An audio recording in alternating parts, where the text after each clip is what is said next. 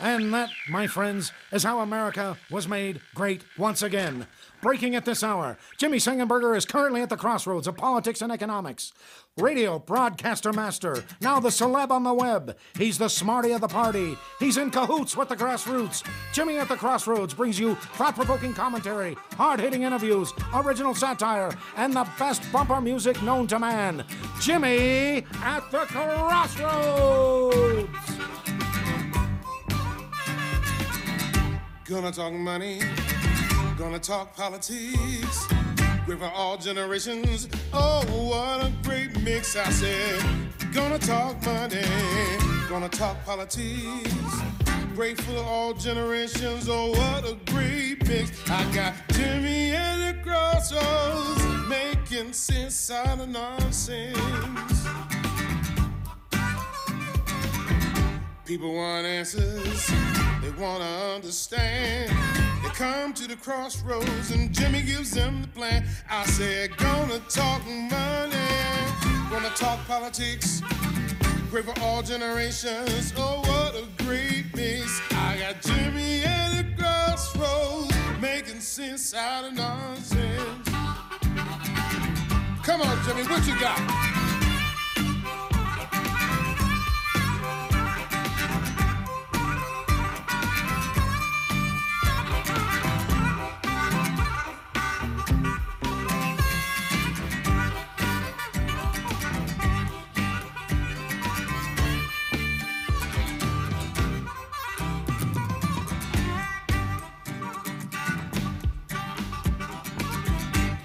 Hello, my friends, and welcome to another edition of Jimmy at the Crossroads. I'm Jimmy Sengenberger, your host for the program, doing our level best to make sense out of nonsense as we bring you engaging, intelligent talk, Sang style. Thanks so much for joining us today on this Friday, April 24th.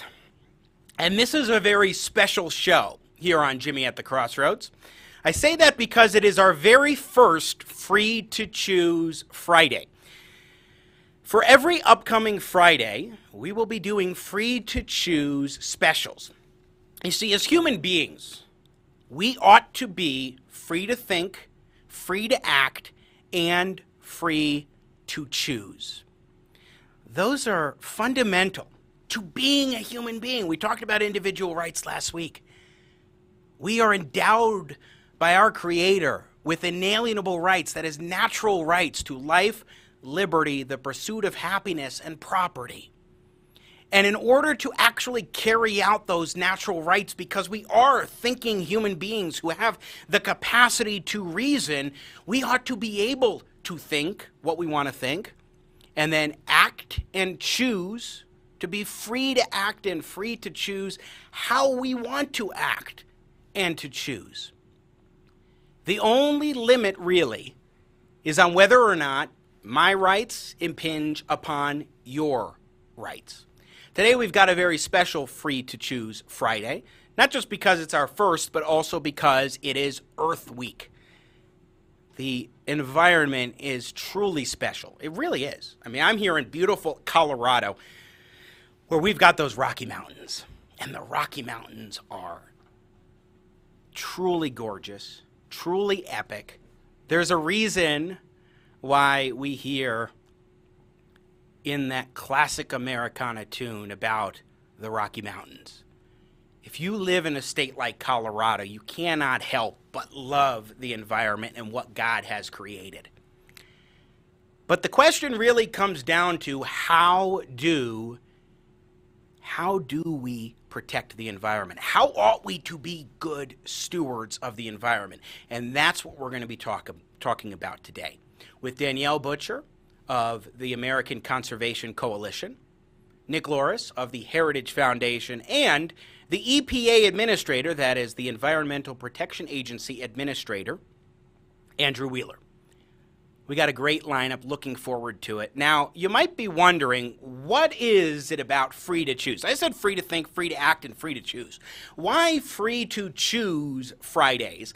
not free to act Fridays or free to think Fridays or something else. I want to address that before I spend a few minutes talking about the environment and sort of set the stage for our program today.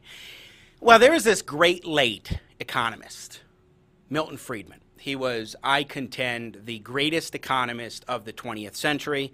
He was certainly influential in helping to shape my free market views. He passed away, I believe, in 2006. He's a Nobel Prize-winning economist and was always one of the most articulate people when it came to explaining why individual liberty, limited government, and the free market were fundamental to a free society and also to achieving prosperity. Milton Friedman was the man. And he had a show called Free to Choose, which was based off of his book, Free to Choose, which is a classic treatise on individual liberty and free markets. It's one of the go-to influential writings for people who are free market advocates, who really believe in, because they see the evidence and they see why it works and they see why it's so valuable to focus on individual liberty. So I thought I'd start off by paying a little tribute and playing a clip here in cut one. This is how Milton Friedman, at one point, I think it was 1979 or the 70s version, might have been early 80s, but at one point, this was the opening to the show that he did, public access program called Free to Choose.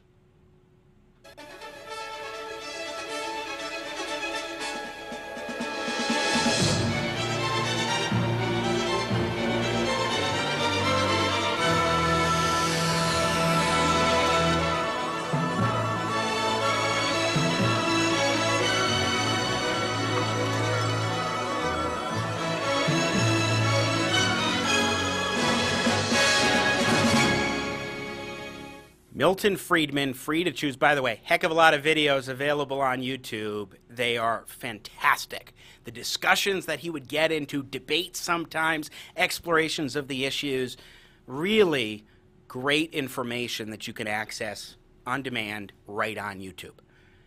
So Milton Friedman, clearly he was the man. We'll talk a little bit about him today and over the course of the coming weeks. We won't always be discussing economic issues when it comes to Free to Choose Fridays. There are other topics and issues that we will talk about. Free to choose and being free to choose is about so much more than just economics. That's why today's show is about the environment. Specifically, there is a myth, and make no mistake, it is a myth. There is a myth out there that the free market, that the capitalist system, the private sector, doesn't care about the environment, will not protect the environment, will not take any steps to do so, because they're all about profit. The capitalist system is about profit first, and everything else is secondary, if even secondary. But here's the thing, and we'll be talking about this quite a bit today on Jimmy at the Crossroads. The reality is very different. The reality is that government policies on the environment actually do far more harm than good. Moreover, it is the free market, the private sector, individual companies in pursuit of their profit motive that are taking the initiative on issues like climate change and other environmental protections, particularly because we, the people, have rightly been standing up and demanding more environmentally conscious products and services and business practices. Millennials and Generation Z entering into the workforce have been demanding that their employers treat the environment with greater care. That's the power of the market. When we get to vote with our dollars or vote with our time. And that is why we need to be looking towards innovation from unleashing the unlimited potential of the individual and the private sector to address challenges of the day. That's what the true path to environmental stewardship and conservation really is all about. To just put in perspective the negative impact that government policies can actually have on the environment, I want to play cut 3 here. This is Milton Friedman on the Phil Donahue Show in 1979 talking about automobile regulations and why they're not actually so good. the thing that amazes me about people who make statements like this is their neglect of history. This country went for close to 200 years without a Ralph Nader and without these regulations. And that was a period in which this country had its greatest growth, in which people streamed to it from all over the world and were able to make a better life for themselves and their children. If you take the automobile industry in particular, since Henry Ford really revolutionized it, it transformed the nature of life in this country. The automobiles improved tremendously. They came down in cost relative to other goods. The effect of the kind of regulations you now have has been to make automobiles not more safe, but less safe. Why? Because by making them more expensive, they make it pay to keep an old car on the road longer. The average age of cars on the road has gone up, and old cars are less safe than new cars. You know, a lot has changed in, 40 years since Milton Friedman made those comments, but not this. In fact, this situation has not improved in any way, shape, or form, because you do have incentives for people to use older cars longer because the cost of buying a new vehicle is more expensive due to the regulations and so forth. We already have seen dramatic improvements in fuel economy because the consumers have been demanding it more than anything else. That's why it's been so great that the Trump administration has reevaluated the policies of the Obama administration and been shifting them differently in a different direction as far as loosening the boot over private companies so that they can be encouraged to make smarter decisions in the best way possible, the most affordable way possible. We'll delve into that with EPA Administrator Andrew Wheeler later today on the show. But when it comes to government regulations, that's what you get, is incentives are warped. In order to meet the minimum standards of the government, you may see costs go up and or you may shut other things aside like innovation because, once I meet the government standards, I'm good to go. I don't really need to go above and beyond that. There are a lot of different flaws to the government knows best mindset of environmental regulation. So today here on Jimmy at the Crossroads, we will delve into this again with Danielle Butcher, who is Chief Operating Officer and Executive Vice President at the American Conservation Coalition, a group of millennials and Gen Zers that are advocating for responsible stewardship of the environment and conservation policies that are sensible. They've got some good insights we'll talk to them about.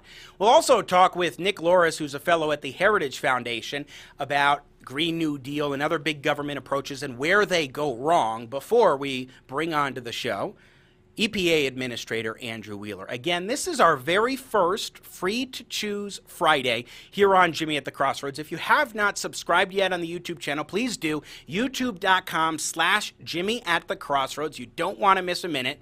You can also like us on Facebook, Jimmy Sangenberger, Media Personality. Follow me on Twitter. You can see it on the lower third, at Sang Center.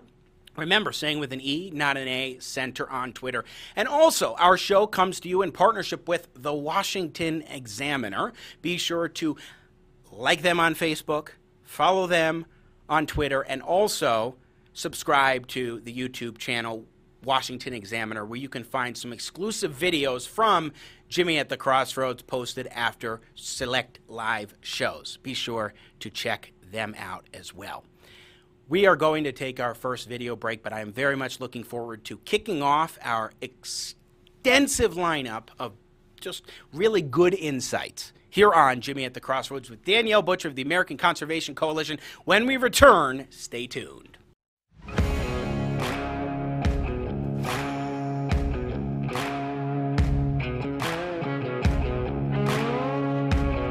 And now, ladies and gentlemen, back to your host of Jimmy at the Crossroads, Mr. Jimmy Sangenberger.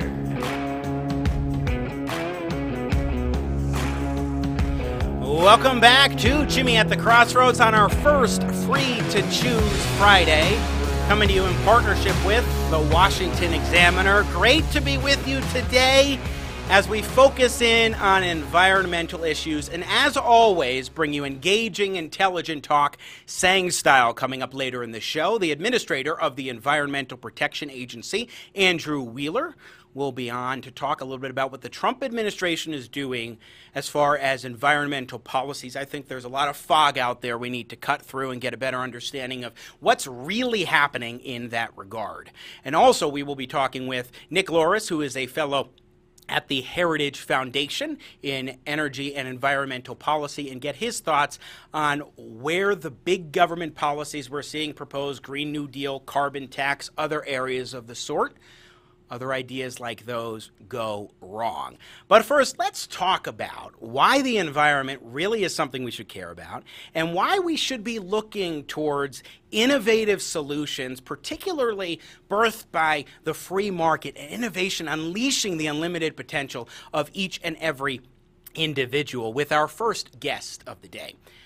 Danielle Butcher is the Chief Operating Officer and Executive Vice President of the American Conservation Coalition, and she joins us now here on Jimmy at the Crossroads with Jimmy Sangenberger today.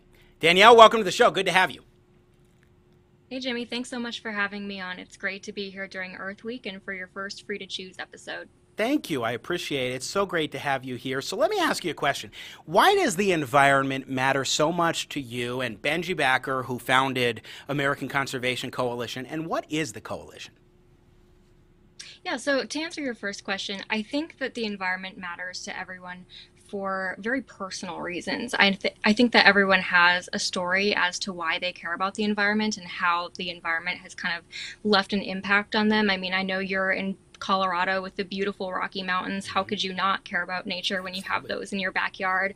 I'm from northern Minnesota, so I have lakes and water everywhere. I grew up on the water and going to the beaches, and so it's important to me, and I grew up seeing in my backyard just how much of an impact we could have on our natural surroundings. So that's why I care about the environment, and my organization, the American Conservation Coalition, is people who care about the environment and solutions can come and utilize their conservative principles for those solutions. So we were founded in 2017 by a group of young people who cared about the environment and were tired of being told that conservatives didn't care about the environment. You know, it's so important to keep in mind just that basic point, the idea that conservatives do not care about the environment. I mean, you were talking about Minnesota. I'm talking about Colorado. If you are living in a state especially, I mean, look, the United States, we are blessed with so much natural beauty everywhere across the country, but especially in places like what we're talking about. Or I'm originally from upstate New York, and the Adirondack Mountains are absolutely gorgeous as well. You cannot help but think we need to protect our environment because we have to be able to enjoy it. We have to be able to have clean air day to day in our daily lives. And then also, we need to make sure that our kids and grandkids are well off to enjoy the environment too. Absolutely. I think it's really important. And listen, the natural beauty of this country is a part of our heritage. There's no question that we should protect it. Something else that I've noticed is that if you look at the development of economies across the globe, I mean, the United States and Western Europe, we're able to protect the environment and take initiatives to do so of our own accord because we're not scraping for food day in and day out. Generally, I mean, of course, we're going through a big economic crisis right now, but by and large, the average year in this country, people are doing very well. Even now, people do very well compared to other countries that are very impoverished, and therefore, they're just trying to figure out how they're going to put food on the table for the next day for their families, maybe making $1 a day. They don't have sort of the luxury of protecting the environment. It's wonderful that here in the United States, we have that economic prosperity that makes it possible for us to really care about the environment and act accordingly, I would say. I completely agree, and I think that's something that the left oftentimes gets wrong about environmentalism, is it is truly a privilege to have so few problems that we can turn our attention to environmental problems, and we're not worried about putting food on the table, and we're not worried making sure our homes are warm in the winter or things like that. It is so important that we recognize the privilege we have in this conversation and recognize that we have that privilege because we've realized that economic success and environmental success have to go hand in hand. Now, when you're out and about with young people, college campuses, people mid-late 20s, I'm in my late 20s, or teenagers, and talking with younger people, millennials and Gen Z, and you express, okay, we care about the environment, we just think there's another way to go about it. How do you have those conversations, and how do they go? I think environmental issues and especially climate change are definitely a generational issue. And so when you're talking to a younger demographic, those conversations are definitely very easy to start out because you have some common ground. I don't know a single young person who would say they don't enjoy being outside, hiking, fishing, whatever it is. And so I think that you have to first establish that you have that common ground and then explain that you do care about the environment. You just have a different way of going about protecting it and explaining the theory behind that way and why you think it's better than the failed approaches we've used in the past. I found most people to be pretty open-minded to that. Yeah, I think the number one reason why, in your experience, they are more open-minded to it, and in my experience as well, is because we're not just saying no to a Green New Deal, for example. You have alternative solutions that you put forward at the American Conservation Coalition. I've done the same through my work at the Millennial Policy Center and elsewhere. When you have those conversations about solutions, I think it comes down to you actually have ideas in the first place. So what is the basic premise that you come across, that you come at these issues on, Danielle Butcher, when it comes to the public policy space and what to do to actually protect the environment the right way? Absolutely tried to tackle these problems. It's been regulation, it's been expanding government, it's been taking away property rights, and frankly that's just not the right way to go about it, and we've seen that in the results that we've achieved. We have not had the environmental outcomes that we have desired. Climate change is still a huge issue. Conservation is still a huge issue. Plastic pollution, the plastic straw bans is still a huge issue. And so I think at some point you just have to have a moment of self-reflection and realize, okay, this approach hasn't worked. It's time to try something new. And at the American Conservation Coalition, we believe that that something new is innovation. It's empowering inventors to create new technology that will reduce emissions and that will clean up our environment. It's competition. So it's allowing energy companies and energy sources to compete with one another so that you're providing the cleanest energy possible, but also at the lowest cost to the consumer. And it's about personal responsibility, right? It's about recognizing that somebody who lives in Colorado and has the Rocky Mountains in their backyard knows how to take care of that better than in Washington, D.C. I think that's very true. Well said. By the way, you're cutting in and out a little bit, so I think our signal's a little bit weak, but we got what you were saying for the most part there, Danielle Butcher, again, our guest from the American Conservation Coalition. So let's dive in a little bit more into some of these specifics. I mean, you guys talk about the American Conservation Coalition's principles of limited government environmentalism. Talk to us a little bit about that, because I think principles are a critical starting point to any discussion about public policy, because you can't really get effective policy unless you understand what you're going for first. Absolutely. I think that, first of all, any public policy decisions that are being made need to be made at the most local level possible. And I think that the conservative ideology in the GOP is uniquely positioned to do this, because when you look at our voting demographic, we are the people who live in rural areas. We are the people who work in agriculture, or the sportsmen, or the people who go out and hike. And so those people who are connected to the land and live in the land, they know how to care for it better than anyone else.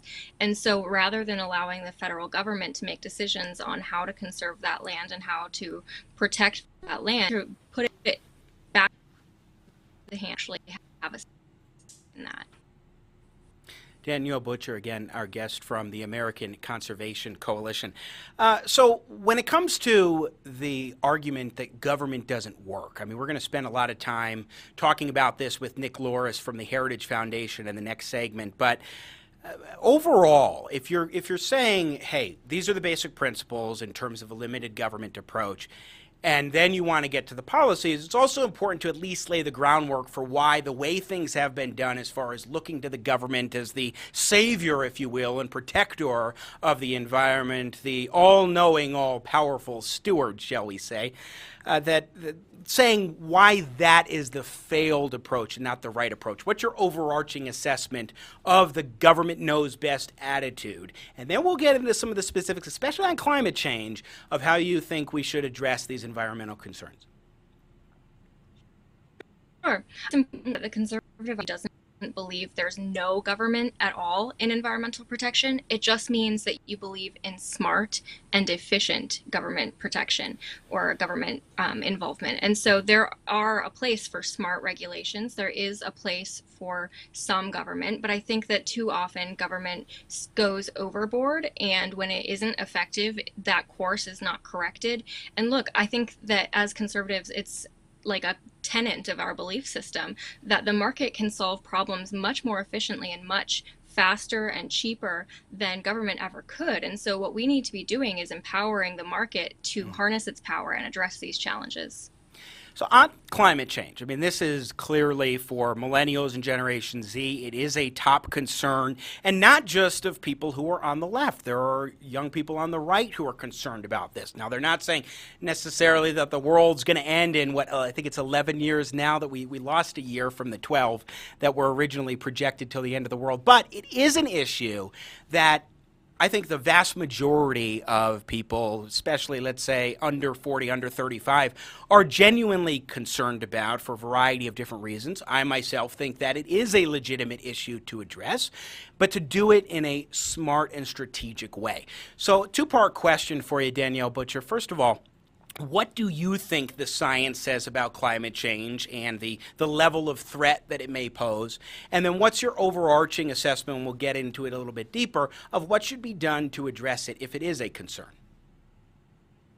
Absolutely. I believe the science is very clear that the climate is changing, and I believe that humans do have an impact on it. Now, that being said, I don't think it serves us to get caught up in this debate, because the solutions that conservatives have to these challenges are good for the economy. So whether or not the climate is changing, which I believe it is, still good things to do for the environment in general. And I think you can see the effects of climate change firsthand if you live in a coastal community where it's flooding, or if you live in Having a little bit of signal issues here with Danielle Butcher, our guest, again, Chief Operating Officer and Executive Vice President at the American Conservation Coalition. Sorry, Danielle, you froze up there for a moment. So go back about 30 seconds, please. No worries about that. As I was saying, I believe the climate is changing. I believe humans do have an impact on it. That being said, it doesn't serve us to get caught up in this argument about how severe the problem may be. What we need to be doing is looking at solutions that we can enact now that will be good for the economy and good for the environment. I think that's a fundamental point that I make when I talk with older conservatives about how to win over young people and not just dismiss the issue of climate change. And in part, it's that, look, if you have less government regulation, that's a good thing for the economy, but also if you have the proper incentives in place just simply to protect the environment, then why not go for that? Why not try to unleash that innovation to address environmental concerns? So in terms of the climate change discussion then, what do you think needs to happen? I mean, we hear talk about implementing more nuclear power and carbon capture technology. We hear discussions about enhancing property rights in certain ways. So what are some different avenues that you think we should be looking at the American Conservation Coalition from a free market standpoint when it comes to climate change? Absolutely. So my organization, the American Conservation Coalition, actually just released our response to the Green New Deal. It is a conservative climate change program, identify 4 key areas that we believe we need to focus on in order to address climate change, and that is energy innovation, 21st century infrastructure, a global approach, and natural solutions. So basically meaning those are the 4 areas we believe we can hone in on and make a difference to reduce emissions. And I want to touch really quickly on the global approach section of that, because I think it's very important for us to recognize the United States is a global leader. That being said, we only account for about 15% of global greenhouse gas emissions. So we could do everything right. We could have every regulation and reduce our emissions to net zero, and it would not matter if other countries were not willing to follow in our footsteps. And so that's why I think it's so important to lead with innovation, because you're not going to convince a developing country to implement our tax code or to implement our regulations that will stifle their economy. But what you can convince them to use is new technology that's going to create jobs and stimulate their economy. Why I think when we're thinking of how to address climate change, we need to think bigger than our own country. We need to figure out how we can enact change globally. Although oftentimes, Danielle, when we hear the term global approach put out, it's like, okay, that means we need to have a Paris Climate Accord. And how dare President Donald Trump remove the United States from the Paris Climate Agreement? How dare the Trump administration step back from a leadership role? What you're talking about doesn't sound to me like it's that. The United States signing on to global agreements from a top-down, government knows best sort of attitude, but something a little bit different. Explain the distinction.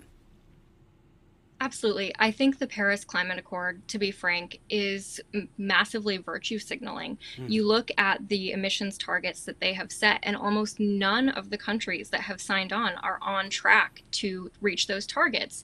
And I would say, what is the point in setting this goal if you have no idea how you are going to achieve that goal? So I think that at ACC, we lead with the solution and we say, okay, this is what we can do right now to get us to this goal in the future, rather than saying goal that we want to hit. I don't know how we're going to get there, but it'll happen magically. When it comes to the technology piece on the international stage, one thing that I have noticed is the development of fracking technology and improvements. I mean, clearly we have a situation going on with energy markets right now, but it's an anomaly due to the coronavirus crisis and related issues. As of the last couple of years, the United States has become a net exporter in oil and gas, which is pretty much unprecedented. I don't think it's been since like the 40s or 50s that we've had anything of the sort like this, and it's particularly because of the natural gas revolution with fracking. And one thing I look at is you have these politicos and people on the left who say, what we need to do is get developing nations to start building solar panels and windmills and so forth. And my thought on that has been, first of all, those are just not you cannot price them at a level that a developing country can actually afford, first of all. Second of all, and this is a sign of improved economic growth and prosperity, actually, we're seeing electrical grids more and more popping up because of coal that has been usable in these developing nations. And so more and more countries over the last 30 years have been using coal to power their economies, and that's been great for prosperity, for people's health and so forth, but the problem is, of course, that it's a dirtier source of fuel when we're talking coal. Natural gas, especially now how it's produced and used, is remarkably efficient, significantly less carbon intensive than coal is when you use it, and it's also something that can be transported to other countries. In my view, we should unleash more natural gas production and encourage exports to developing countries and help them build that infrastructure more so that we can implement lower carbon emitting natural gas in more parts of the world. It's absolutely true. The United States is a world leader in emissions reductions, and that's exclusively because of natural gas taking the place of coal as an energy source. And I think what's really interesting about the climate change conversation and how it relates to energy is that if you want to combat climate change, your number one goal should be reducing emissions. And when you get into this conversation with some people who may be left of center, they tend to only want to focus on wind and solar. And that's fine. Wind and solar certainly have their place in our energy grid. But there is no good reason to dismiss low emission energy sources such as natural gas or hydro or nuclear energy in this conversation, because those are effective ways to reduce emissions. And it seems like there's some sort of purity test for which energy is acceptable for reducing emissions, when the fact of the matter is we would not be able to reduce emissions at the rate that we have if it were not for these technologies and energy forms that the left doesn't want to use. That's so well put. It is an all-of-the-above approach that we should be taking, and allow, by the way, the market to work to implement the most efficient, lowest-cost sources of energy. And maybe that's wind and solar at some point. Right now, it's certainly natural gas is playing a pivotal role there. Just a couple minutes left with you, Danielle Butcher from the American Conservation Coalition. I want to ask you about property rights.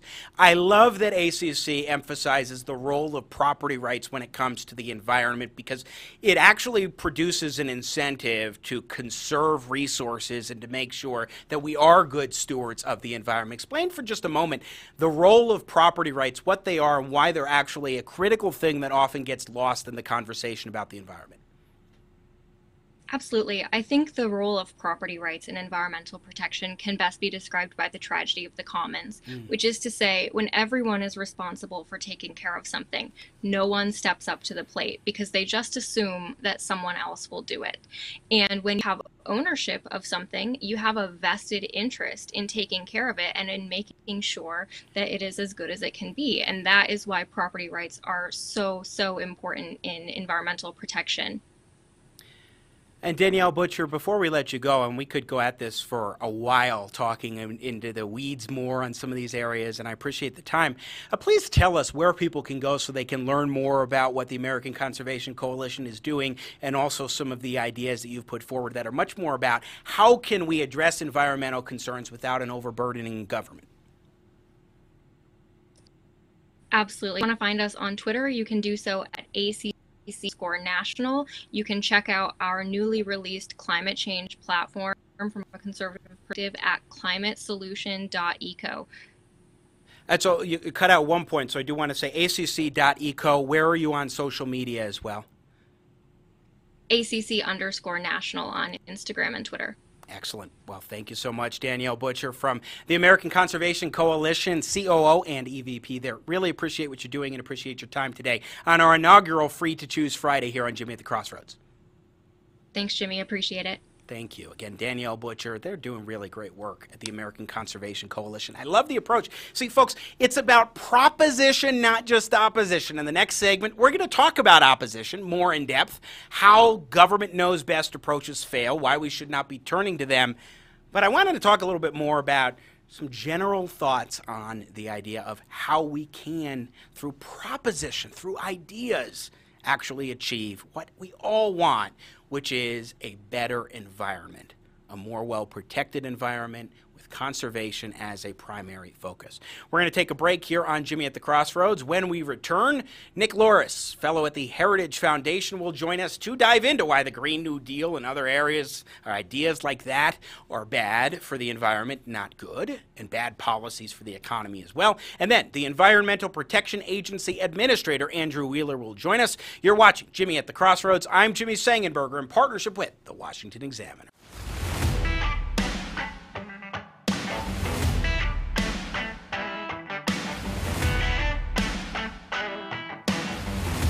All right, folks, let's get you back to Mr. Sang Style himself, Jimmy Sangenberger.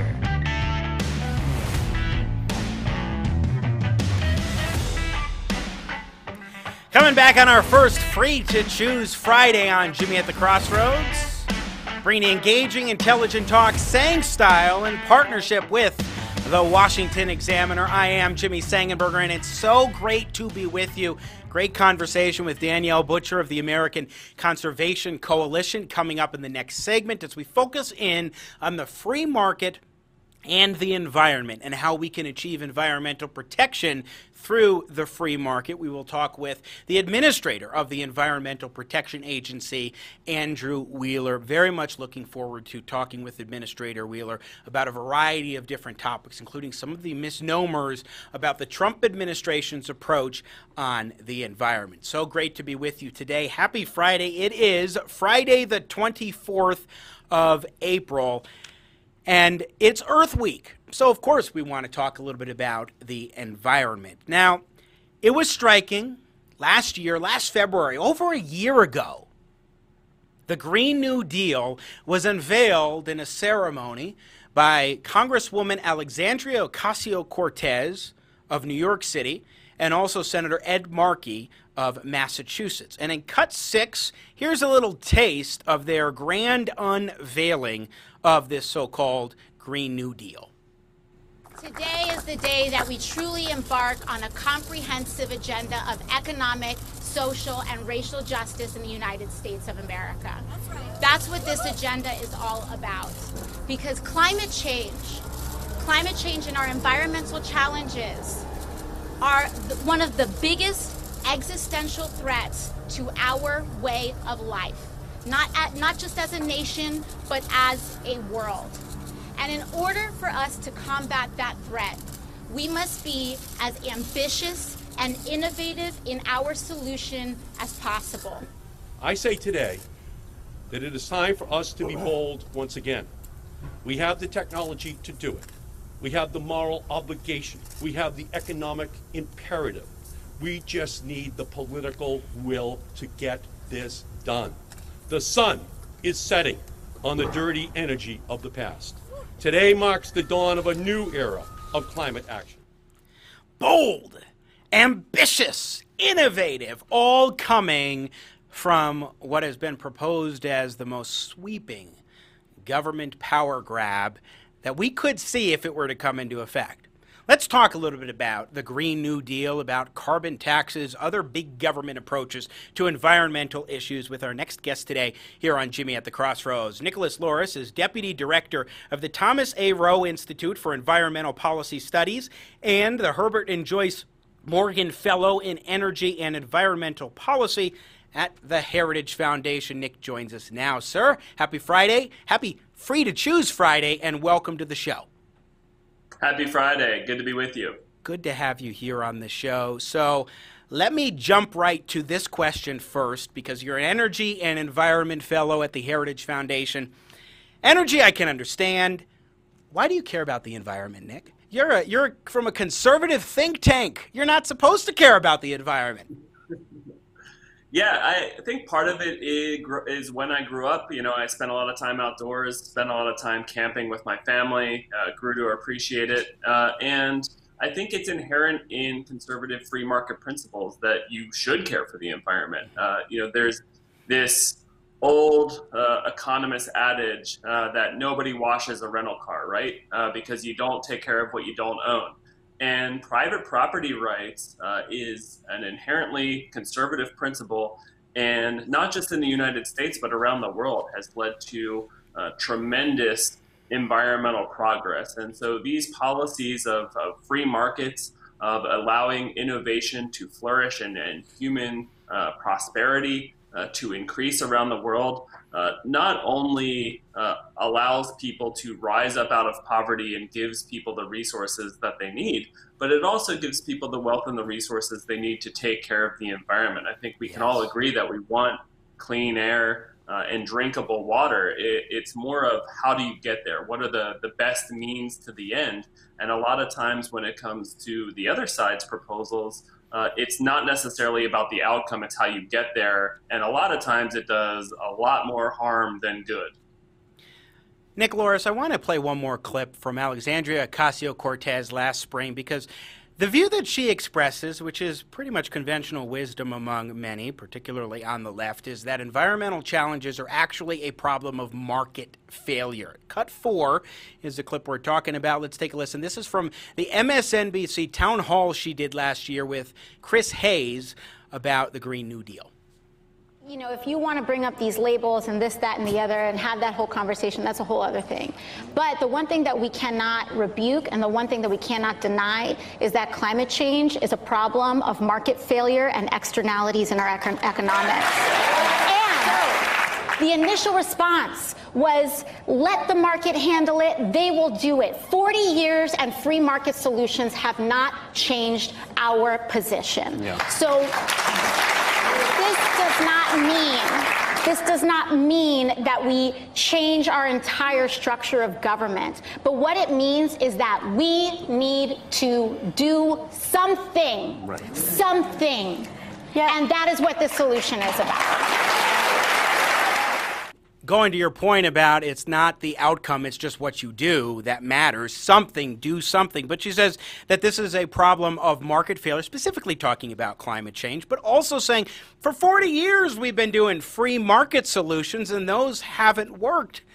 What do you make of that? Because I don't quite know over the last 40 years when we've grown government's role overall more and more until now under President Trump, that those big government policies have worked, but I don't know too much about the free market solutions that she's talking about, except the ones that government isn't getting in the way of. Yeah, there's a tremendously strong correlation between economic freedom and environmental well-being. We at the Heritage Foundation have our Index of Economic Freedom. If you pair that up with Yale's Environmental Performance Index, you see that the freer, more prosperous countries are the ones that have better environmental outcomes. And part of it, again, is a good, solid role of institutions, of rule of law, of protecting private property rights, but also having those means to care for the environment. Yes, there is economic output that is going to produce pollution, and that is an externality that deserves our attention.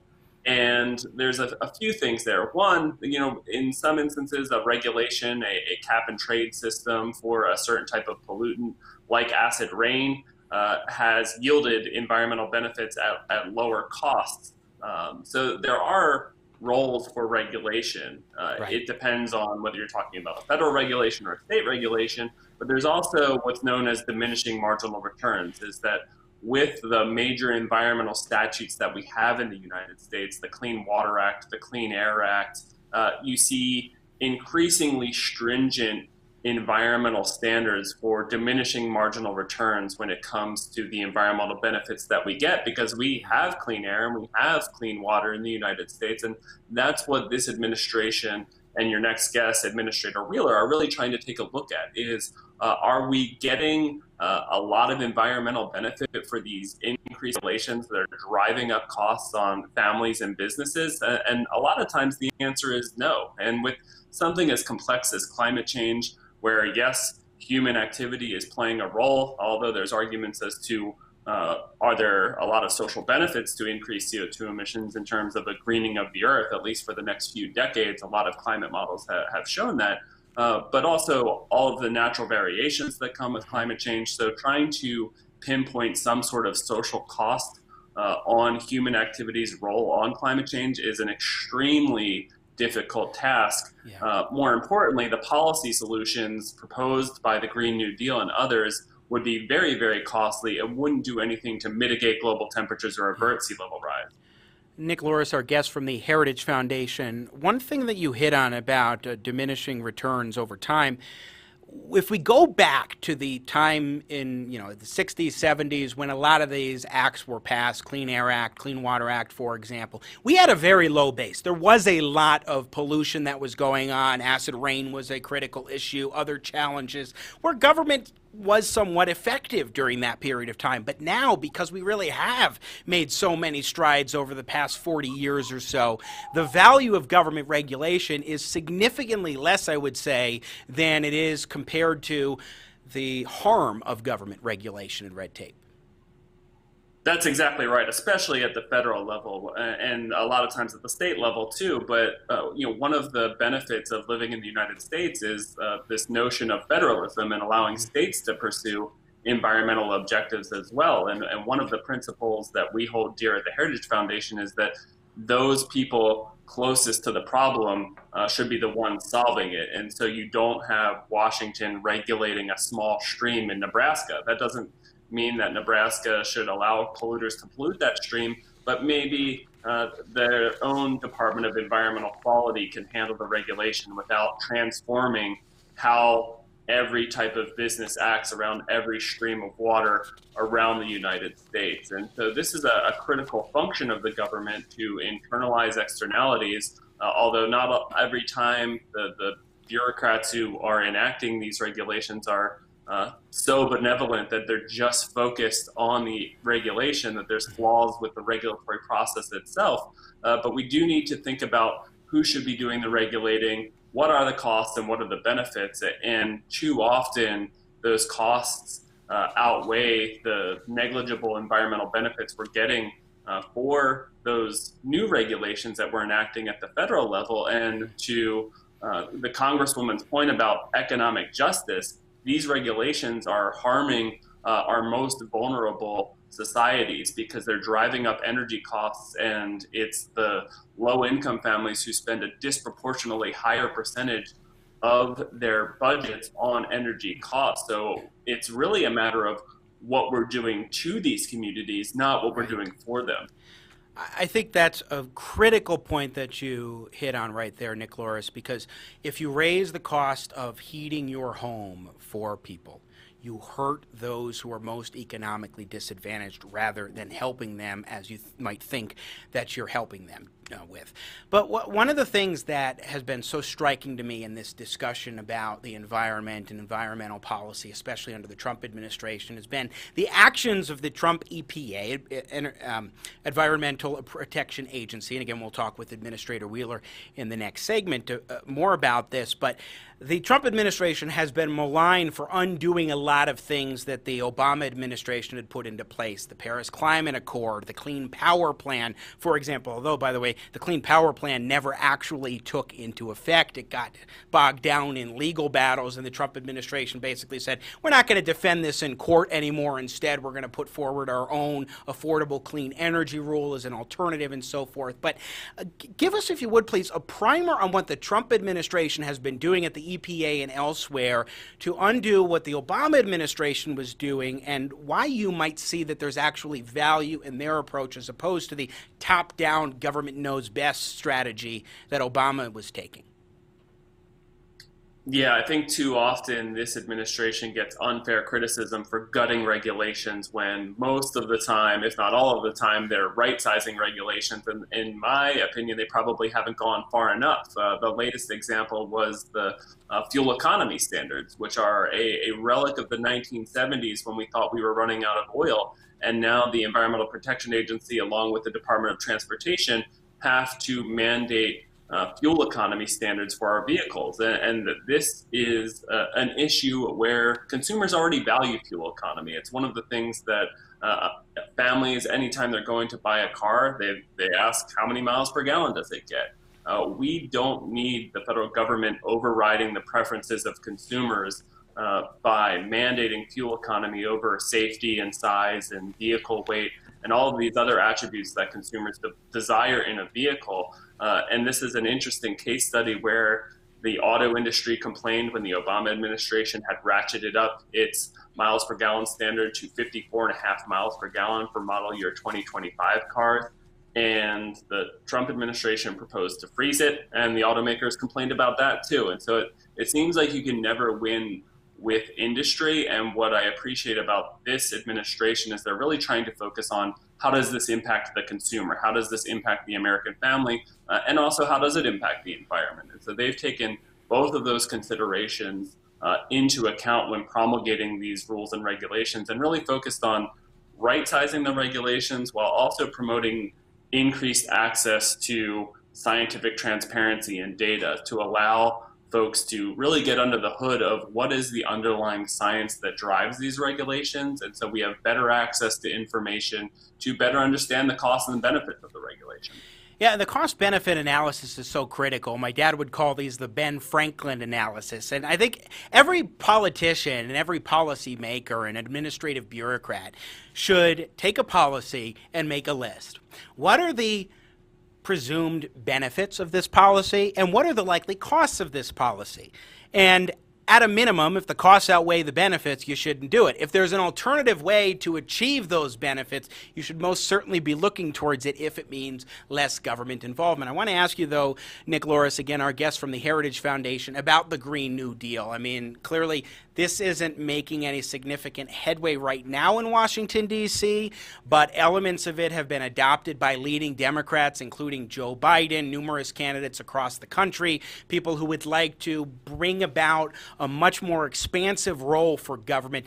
Tell us overall how you view the Green New Deal, which is, I think, the epitome of the government knows best approach. Yeah, from an economic and an environmental standpoint, this policy is a loser. Environmental policy should be good for people first. And if it's not good for people, it's not good for the environment. And this is a policy that's terrible for people because it will drive up energy costs. And because energy is such a critical component for almost everything we make and everything we do, it's not just when you fill up your gas. It's not just when you pay your electricity bill, but when you go out to eat, when you go to Walmart. These regulatory policies have adverse effects on the economy that really squeeze the production and consumption side of the economy to the tune of, a couple $1 trillion lost in economic activity, all for no meaningful climate benefit. And in fact, when you look at the costs and the benefits of policies like the Green New Deal, you really have to think about the unintended environmental consequences as well. Just because AOC wants to stop the production of coal, oil, and natural gas in the United States doesn't mean that it's going to stop the consumption of those resources worldwide. It's merely going to shift production overseas to areas that have less stringent environmental standards and less stringent public health and safety standards. So there's a lot of environmental costs with mandating 100% renewable power as well, not just the overseas and overshoring of a lot of our activities, but also just the land use changes that would be required, the fact that they negate nuclear power as a viable clean energy source, even though it's the largest baseload source of emissions-free energy that we have out there. So it's so prescriptive in determining who produces what that would lead to a lot of cronyism and a lot of higher costs for American families for no meaningful climate benefit. Now, I'm so glad you talked about unintended consequences. He's not that well known, but I really admire the economist, philosopher from France in the mid-1800s, Frederick Bastiat, who wrote a treatise entitled That Which Is Seen, That Which Is Not Seen. And you can see certain benefits to things that the government might do. But what about the consequences, those who are adversely affected? For example, he talks about the broken window fallacy. Say that you run a shop and some vandal comes and breaks through your window and you have to replace it. Okay, so now the guy who's going to replace the glass window gets paid. The glass maker gets paid. All those people down the chain will get some benefits from it. But what were you going to do as the business owner in your shop with that money? You might have been just about to hire a new person. Now you have to delay it. Same thing, maybe you might have wanted to get a computer or some other piece of technology, a new software program, and now you have to delay that. So while you can see certain benefits to other people, there are unseen costs, and the same thing works on a macroeconomic scale, Nick. Yeah, absolutely. And Bastiat's one of the reasons I got into classical liberal economic thought. And got to read the law too. The law is great, and Hayek has also a very good quote pertinent to this conversation when he said that the curious task of economics is to demonstrate to man how little they know about what they imagine they can design. Yes. And that's really the underlying philosophy of the Green New Deal, is they tried to design these energy markets completely funded by the taxpayer and controlled by the federal government, and it results in all of very seen costs, but also unseen costs too. And we've seen little snippets of this in energy policy already, dating back to the 70s, but also in the 2005 and 2007 energy bills. We have little snippets of Green New Deal-like policies where the government is involved in energy markets through loan guarantees and targeted tax credits. And we all know Solyndra, the $500 million loan guarantee that went to a solar manufacturer in Solyndra that went belly up. But it wasn't just about the taxpayer money that was lost as part of the Solyndra project, because private investors dumped nearly $1 billion into Solyndra. And much of that financing came after the Department of Energy anointed Solyndra as a qualifier for the DOE loan guarantee program. And so that's $1 billion that couldn't be spent on other innovative technologies, whether in the energy space or elsewhere. And so when you have the government controlling labor and capital flows, you are directing private financing to those projects as well. And all of the companies who aren't part of those projects really miss out. And so it really creates more cronyism, creates more of politicians and lobbyists determining how those resources are allocated, and we really stunts innovation by shielding out competition and innovation, not promoting it. The last thing I want to get to, this was stunning just a couple days ago. Alexandria Ocasio-Cortez put out a tweet, because we've been seeing just this oil price crash around the globe in recent days, and that's really been putting a squeeze on the private sector oil companies here in the United States. And it seems that more than anything, that might be their goal. Let's put up this tweet from the 20th. A guy named Brandon Smith put out a tweet saying, oil prices are now at negative values, meaning oil producers have to pay people to take it off their hands and store it, because when demand plunges like now, that is less expensive for them than building more storage and or shutting wells down. And then Ocasio-Cortez tweets out, and by the way, deleted this tweet shortly thereafter, "You absolutely love to see it. This, along with record low interest rates, means it's the right time for a worker-led mass investment in green infrastructure to save our planet." Cough. Nick Loris, I've got about 30, 45 seconds here for you, but a quick response. What does that tell you about what they're really going for here with this agenda? Yeah, I'd hate to have energy companies and the hardworking American families read that tweet and think this is okay. Not to mention that oil isn't going anywhere. So we have a lot of cheap, abundant fuels that's going to make it harder for alternative energy sources to compete. But rather than demonizing one energy source over another, how about we promote free market energy policy that allows both renewables and nuclear and conventional fuels to flourish? We shouldn't be demonizing affordable, reliable energy that has been so critical in this pandemic, powering hospitals, getting food to grocery stores, enabling people to telework. Affordable, reliable power makes the world go round. It's nonsensical to demonize oil and other conventional fuels like that. Nick Loris, fellow at the Heritage Foundation, joining us here on Jimmy at the Crossroads on our inaugural Free to Choose Friday. Thanks so much for joining us. I always appreciate, too, when a guest comes on and knows who Frederick Bastiat is and also, like me, admires the late philosopher economist. So thanks so much for joining us. Really appreciate your time today. Have a good weekend. Stay well and healthy. Same to you. Thanks again for having me. Thank you. Once again, Nick Loris from the Heritage Foundation joining us here on Jimmy at the Crossroads. We need to take a break, and when we come back, we will be joined by none other than the administrator of the Environmental Protection Agency. That is Andrew Wheeler. Now, this is going to be an interesting discussion because we're going to dive into the overall philosophy of the Trump administration and their approach to environmental policy. We'll talk a little bit about what the administration is doing as far as changing dynamics, changing things, changing policies, things they are scrapping, things they are adjusting, that sort of thing, which I think is very important, especially since we're seeing a lot of this get lost in the shuffle of the discourse, where the media is only giving a very limited scope view of what's being done in the Trump administration. So there we go. We will see what happens there. So it looks like we have a little bit of a technical issue here. And we're going to take a quick break here on Jimmy at the Crossroads. We will be back in moments with the administrator of the EPA, Andrew Wheeler. Keep it right here.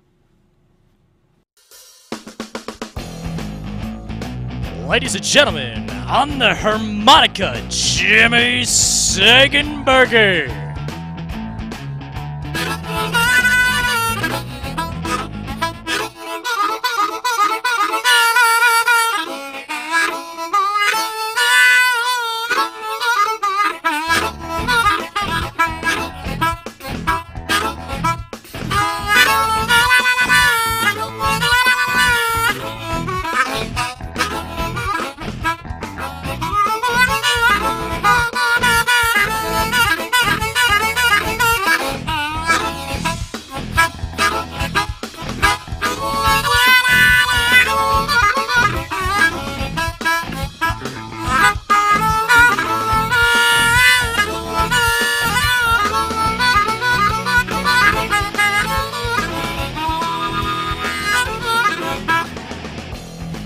Welcome back to Jimmy at the Crossroads, the show with probably the only host in the country that will actually welcome a senior member of the Trump administration by playing harmonica. I am Jimmy Segenberger, joined now, and so pleased to be, by the administrator for the Environmental Protection Agency on our first Free to Choose Friday, focusing on the free market and environmental protection.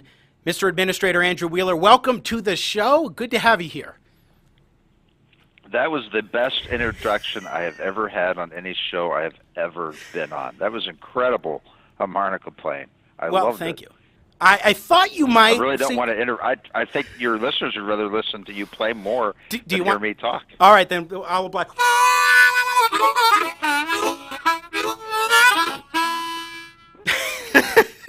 Here's what I like to do. We like to have fun here on this show and do things that are a little bit unorthodox. And I think the reason why, more than anything, not just because I like to do it, I enjoy playing the harmonica, but it's because things are so darn serious right now. And we need to cut loose and relax a little bit, I think. We do. Things are serious. We need to take them seriously, but, we need to also see the humor in everyday life. So, and I think that's important, and, laughter is the best medicine.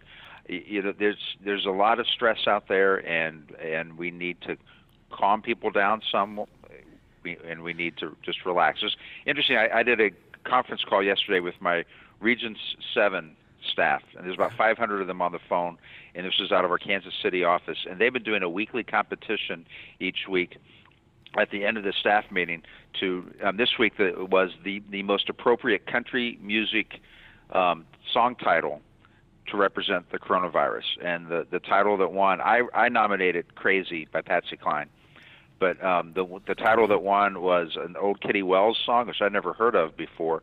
It was something along the lines, Only My Hairdresser and I Know the Truth, which is perfect for this time. Last week, it was a movie title, and it was Home Alone was the movie title that won last week in their competition. You have some creative people. We had a very serious meeting for 30 minutes, and we ended it with a nice, lighthearted. So I think that's effort. Fantastic. At the end, I will then ask you a question related to what you were saying with country music and me playing harmonica and that sort of thing. And I'll hold that to the end so we can also end on a similar note like that and sort of where we began. But Administrator Wheeler, I really appreciate you coming on to talk with us today. I've interviewed a couple of times on the radio and always enjoy our conversations. And I want to dive right in. I mean, today is our inaugural Free to Choose Friday here on Jimmy at the Crossroads, somewhat in honor of Milton Friedman, but also because of the fact that we as human beings have the right to choose and should be able to. And part of that means being able to innovate and choose creatively how to address environmental problems. That's what we've been talking about, the whole theme of today. And I'd love your overall view on how you approach environmental protection, because I'm guessing it's not that you want to destroy the environment, because I hear that a heck of a lot. I hear that about me, but it's certainly not true. Yeah, that's right. Thank exactly. you. I'm actually an Eagle Scout. I still go hiking and camping. I love the outdoors. The last thing I want to do is do anything that will harm the environment. And the mission of my agency, the Environmental Protection Agency, is to protect public health and the environment. And so we have a dual mission here, and we are exercising that. But you're right. There's sensible ways of doing this. Perfect example is, we just finalized our CAFE standards for cars a couple of weeks ago. And what it did is replaced the second half of the Obama regulations.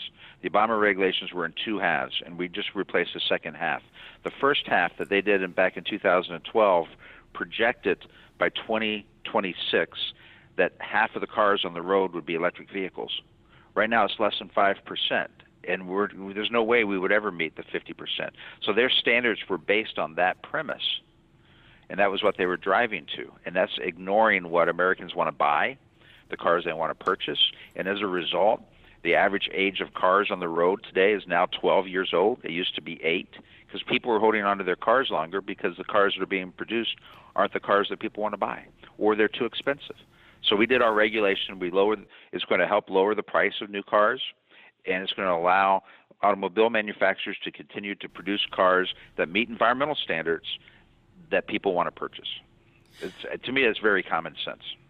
Yeah, I think it really is true in that way, where if you enable people to purchase what they want to purchase, and understand also that fuel economy standards is something that if you're going to buy a new car, you absolutely are looking for a vehicle that's going to be good on fuel economy. But since you mentioned the point about how expensive it can be for a new car compared with an old vehicle, particularly because of these regulations, I have no choice. We played this in the beginning of the show. I want to get your reaction. This is 1979, Milton Friedman on Phil Donahue's show making that exact point. I think there's just such resonance. The thing that amazes me about people who make statements like this is their neglect of history. This country went for close to 200 years without a Ralph Nader and without these regulations. And that was a period in which this country had its greatest growth, in which people streamed to it from all over the world and were able to make a better life for themselves and their children. If you take the automobile industry in particular, since Henry Ford really revolutionized it, it transformed the nature of life in this country. The automobiles improved tremendously. They came down in cost relative to other goods. The effect of the kind of regulations you now have has been to make automobiles not more safe, but less safe. Why? Because by making them more expensive, they make it pay to keep an old car on the road longer. The average age of cars on the road has gone up, and old cars are less safe than new cars. Administrator Wheeler, it seems that the more things change, the more government stays the same. I think if you just play the harmonica and Milton Friedman all day, we'd be much better off as a country. You know, there's a reason why Ken Starr calls me Jimmy the Harmonica Man, so I appreciate that. Glad you're enjoying it. But the point is just so well made. So, Administrator Wheeler, go ahead, please. It's absolutely, and we're making the same point this year about cars and the difference between our regulations and the Obama regulations. And I loved that he brought up Ralph Nader. Probably a lot of your listeners, although Ralph Nader's still around, he's not as active as he used to be. He came to fame back in the late 60s where he went after the Corvair, and he called it unsafe at any speed.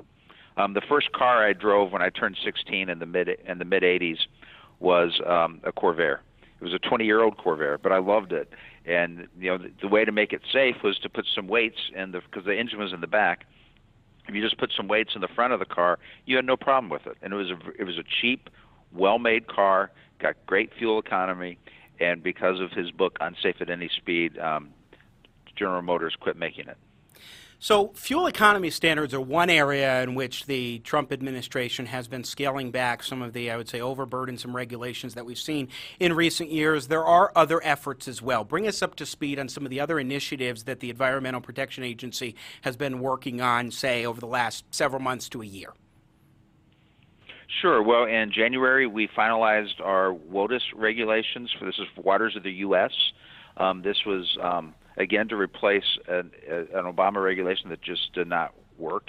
And what we set out to do on the WOTUS regulation was to define for your average landowner so that they know whether or not their property falls under the federal jurisdiction. In the past, people had to spend a lot of money going to hire lawyers to try to figure out whether or not they met the federal definition. We try to have a very clear-cut, easy-to-understand definition so that your average farmer, homeowner can tell whether or not their property falls under that. We also, for the first time ever, differentiated between state waters and federal waterways. If the federal government were to stop regulating water tomorrow, and we aren't, and we didn't, and we're not going to, most of the waterways were already being protected by state laws. And then third, we also wanted to follow, and this may sound surprising to some people, certainly is surprising to people inside the Beltway, Washington, D.C. Beltway. We wanted a regulation that will be upheld by the courts and stand the test of time, because the water regulations have been flip-flopping back and forth between the Supreme Court and the other courts for about 20 years now. And we need certainty. The American public needs certainty. I really fundamentally believe that if people know what the rules are and they understand the rules, they will comply with them. We don't need to force a lot of bureaucratic red tape on your average citizen that requires them to hire attorneys and possibly violate the law unintentionally. We need to have better understood regulations. One other thing that the Trump administration has done is not defend the Clean Power Plan in court and instead institute the Affordable Clean Energy Rule. And I want to be very clear that I said not defend it in court and instead institute an alternative, because it isn't that you scrapped the Clean Power Plan that the Obama administration had put into place, because, as you and I have talked about before, it never went into effect. Can you tell us a little bit about, especially because climate change is a big issue of concern to young Americans, about the Clean Power Plan, why it was such a bad deal economically, but also the history legally with that, and then also what this ACE rule does? Sure. So what the Obama administration did on their Clean Power Plan is they went what's called outside of the fence line. The EPA, through the Clean Air Act, has regulated power plants for years, but when we regulate a power plant, we regulate what's actually happening inside the power plant. And what the Obama administration did with their Clean Power Plan was direct basically the power plants to make decisions for everyone outside of the confines of their fence line. And it made no sense. And it was litigated. Actually, it didn't even get through the regular briefings. It went up to the Supreme Court, and the Supreme Court issued a stay and said this rule is not into effect until it can be fully litigated, because we believe, and they only issue a stay when they believe that that the regulation will fall, that it won't be held constitutional. So the Supreme Court stepped in, and the Clean Power Plan never took effect. So we came in, the Trump administration, we looked at it and we said, we can't defend that. The Supreme Court has already said they issued the stay. It's outside the bounds of the Clean Air Act. It doesn't even follow the 30, 40-year history of the Clean Air Act. So we took a look at the requirement, which is to reduce CO2 emissions from power plants, and we put forward a regulation which will require power plants to reduce their emissions power plant by power plant. We set up different standards based upon the type of fuel and the type of power plant it is, but all power plants will have to reduce their CO2 emissions. We are actively addressing climate change. I know a lot of young people are concerned about climate change, and we're doing something about climate change. Our ACE rule, which we finalized last summer, will reduce CO2 emissions from the power plant sector, and our CAFE standards that we just finalized a few weeks ago that I talked about a minute ago will reduce CO2 emissions 1.5% per year from now until 2026. So we are addressing climate change, but we're doing it within the confines of the laws that Congress passed.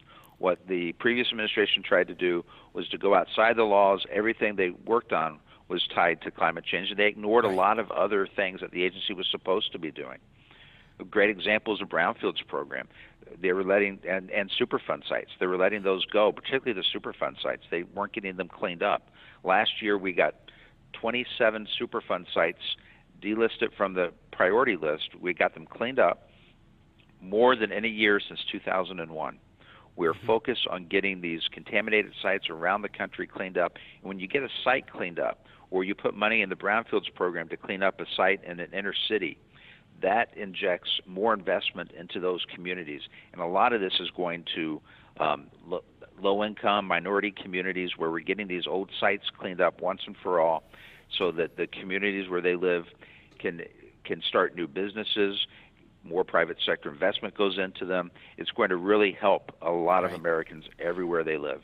We're talking with the administrator of the Environmental Protection Agency, Andrew Wheeler. Just a couple minutes left with you, and I got a couple quick hit questions here. One, I think that while the EPA is still fulfilling its mission to protect the environment, and that's the whole point, and so you do have a regulatory role, one of the themes that we've been hitting on, in fact, the most prominent theme of today's show here on Jimmy at the Crossroads, has been the fact that the private sector has been leading innovation, and we should not have this government knows best attitude with the Green New Deal, a Clean Power Plan, the Paris Climate Accord, and so forth. Some support from the government, encouragement, incentives in place, and what have you is all well and good, but you have to understand that a top-down micromanagement approach is not going to do the trick to protect the environment or address climate change. Much better to do what you can to unleash the unlimited potential of private sector innovation. Absolutely. We're trying to take away a lot of the red tape that has been hampering these businesses, and we're trying to address that in everything we do. It's very costly, too. Can you just give us a sense for the cost of some of the regulations that you have been rolling back or not overburdening businesses with? Oh, we have, I believe, the savings so far is, I want to say around $20 billion in regulatory savings. Sounds right. But by the end of this year, it should be over $100 billion. Wow. That is remarkable to think about. Let me ask you two final questions. One, President Trump, I mean, there are areas where he is very attentive to as President of the United States. We've seen certain policy issues where he's taken them on full bore as the president. How has he worked with and interacted with the EPA as far as giving guidance or direction? To what extent does he sort of say, hey, Andrew, go ahead and do what you think is needed to be done. Come to me if you need help, versus, hey, I'm going to be very in tune on every little thing? Because I like the fact that he often delegates to different individuals like yourself who understand these certain areas.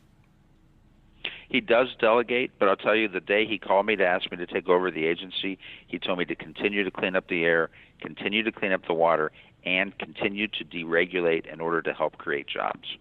He knows we can do all three. I know we can do all three, and you know we can do all three at the same time. But I'll tell you, every time I've gone in to brief him on our issues, and I've done it multiple times, he is always well briefed before I get in the room, before I enter the Oval Office. He knows the issue. He asks me the pertinent questions. He gets to the heart of the issue, and it's really amazing. But a lot of it comes from having been a businessman and having to fall under a number of regulations from a number of different agencies and departments. He gets that intuitively, and he asks the exact right questions, and he gives me the best advice. Finally, since we were starting off with music, what is your favorite kind of music? I can't not ask that question. I have a strong passion for music. So, what do you enjoy? I don't know that I have a particular type. I go through phases. I went through a phase of listening to a lot of this, like just over the last year or two, the 70s rock. I love that. The Pink Floyd and the Led Zeppelin. But I love country. I really like the Ken Burns country documentary he did last fall. I really enjoy that. Did you get a chance to watch that? I have not, but it's good. I highly recommend it. I learned so much more about country music and how country music influenced rock music, and I didn't realize what a visionary Mother Maybelle Carter was. And she had, I guess it was called the Carter slide on the guitar that has been mimicked by rock and roll guitar players ever since. Oh, wow. It's amazing. I love looking at the roots of music and how they all interact. But I'm not a big pop fan, but I really do like some just hardcore rock and roll music. Well, I will just say that, yes, country certainly had an influence on rock, but the blues had a baby, and they called it rock and roll, as the great late Muddy Waters would say. Sure. And Mr. Administrator Andrew Wheeler, Absolutely. let me give you a proper outro since you enjoyed the intro.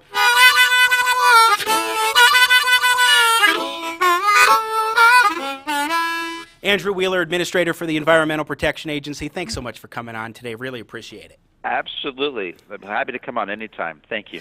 Sounds good. Thank you. Again, EPA Administrator Andrew Wheeler joining us here on Free to Choose Friday. Look, it's Friday.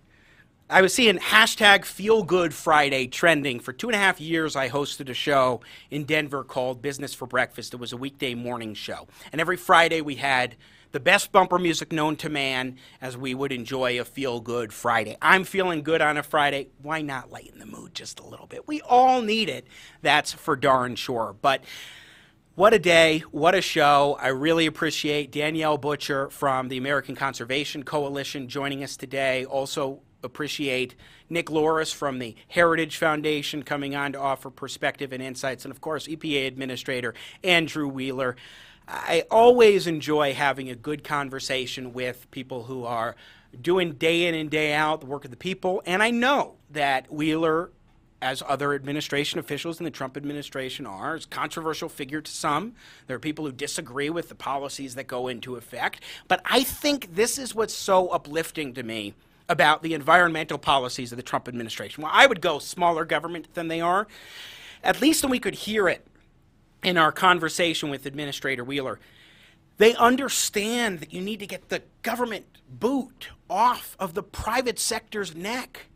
Because it's not that the government knows best and is able to bring about the most positive things for the environment, although they can help things along, as the administration was saying.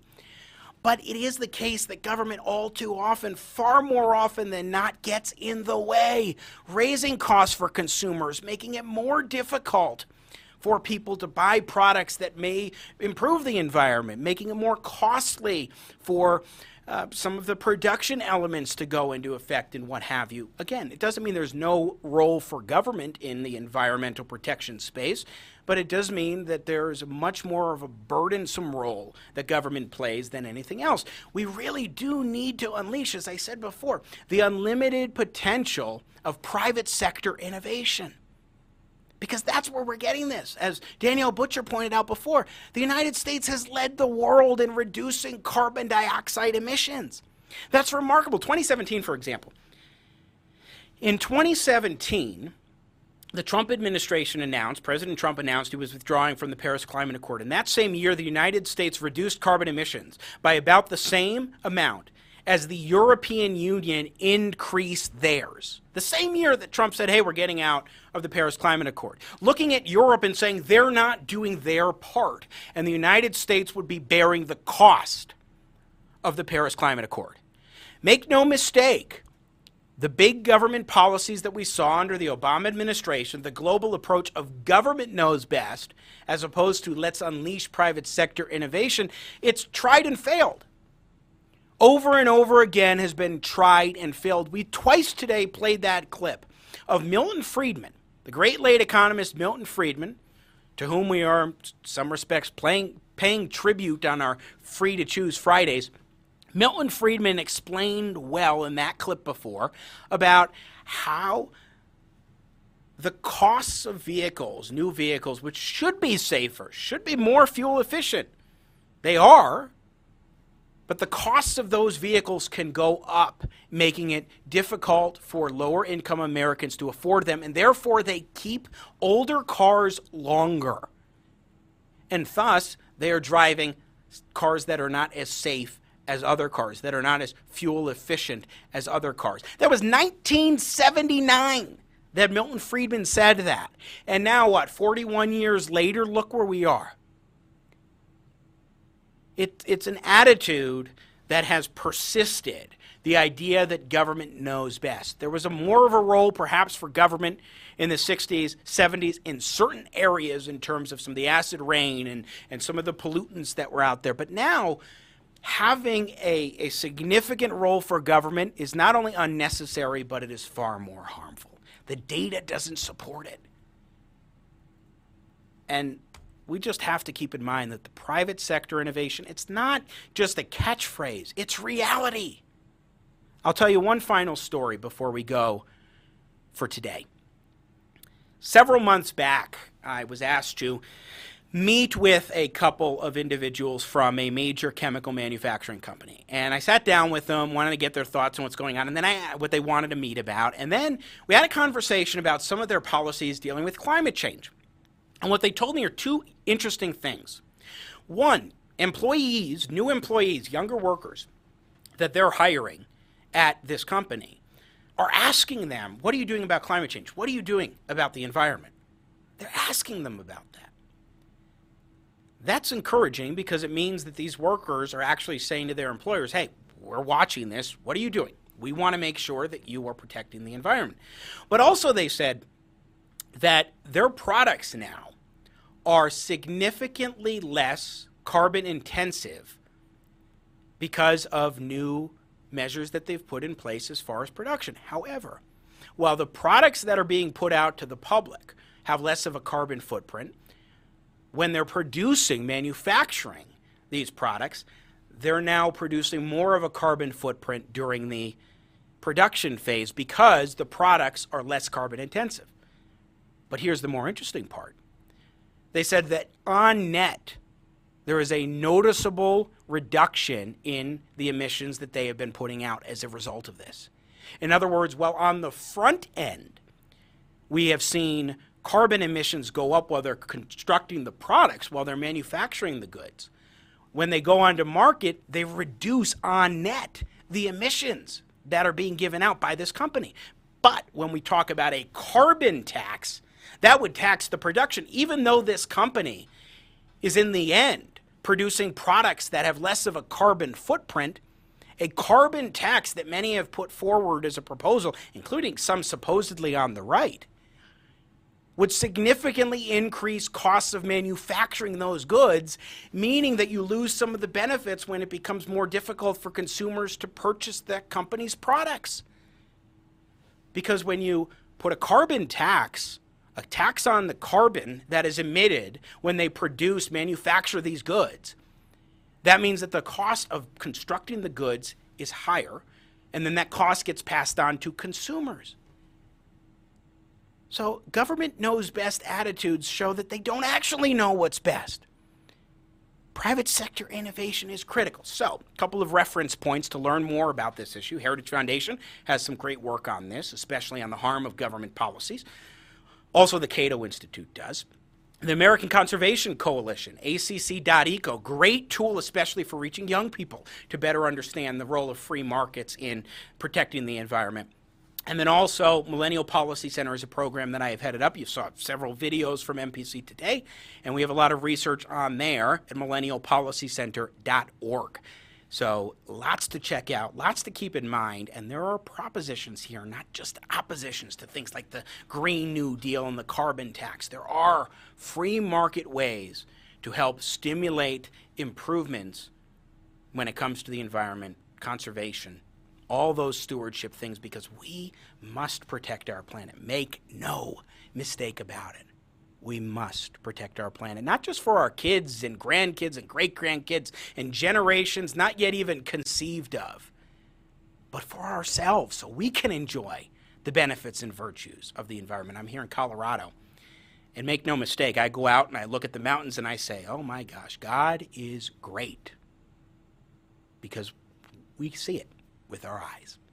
That is it for us today. Thanks so much for joining us for the inaugural Free to Choose Friday here on Jimmy at the Crossroads. Have a great weekend. We'll be back on Monday working on a great lineup. We've got Gordon Chang, noted China critic, returning to the show, but we're going to talk about North Korea. He's an expert there.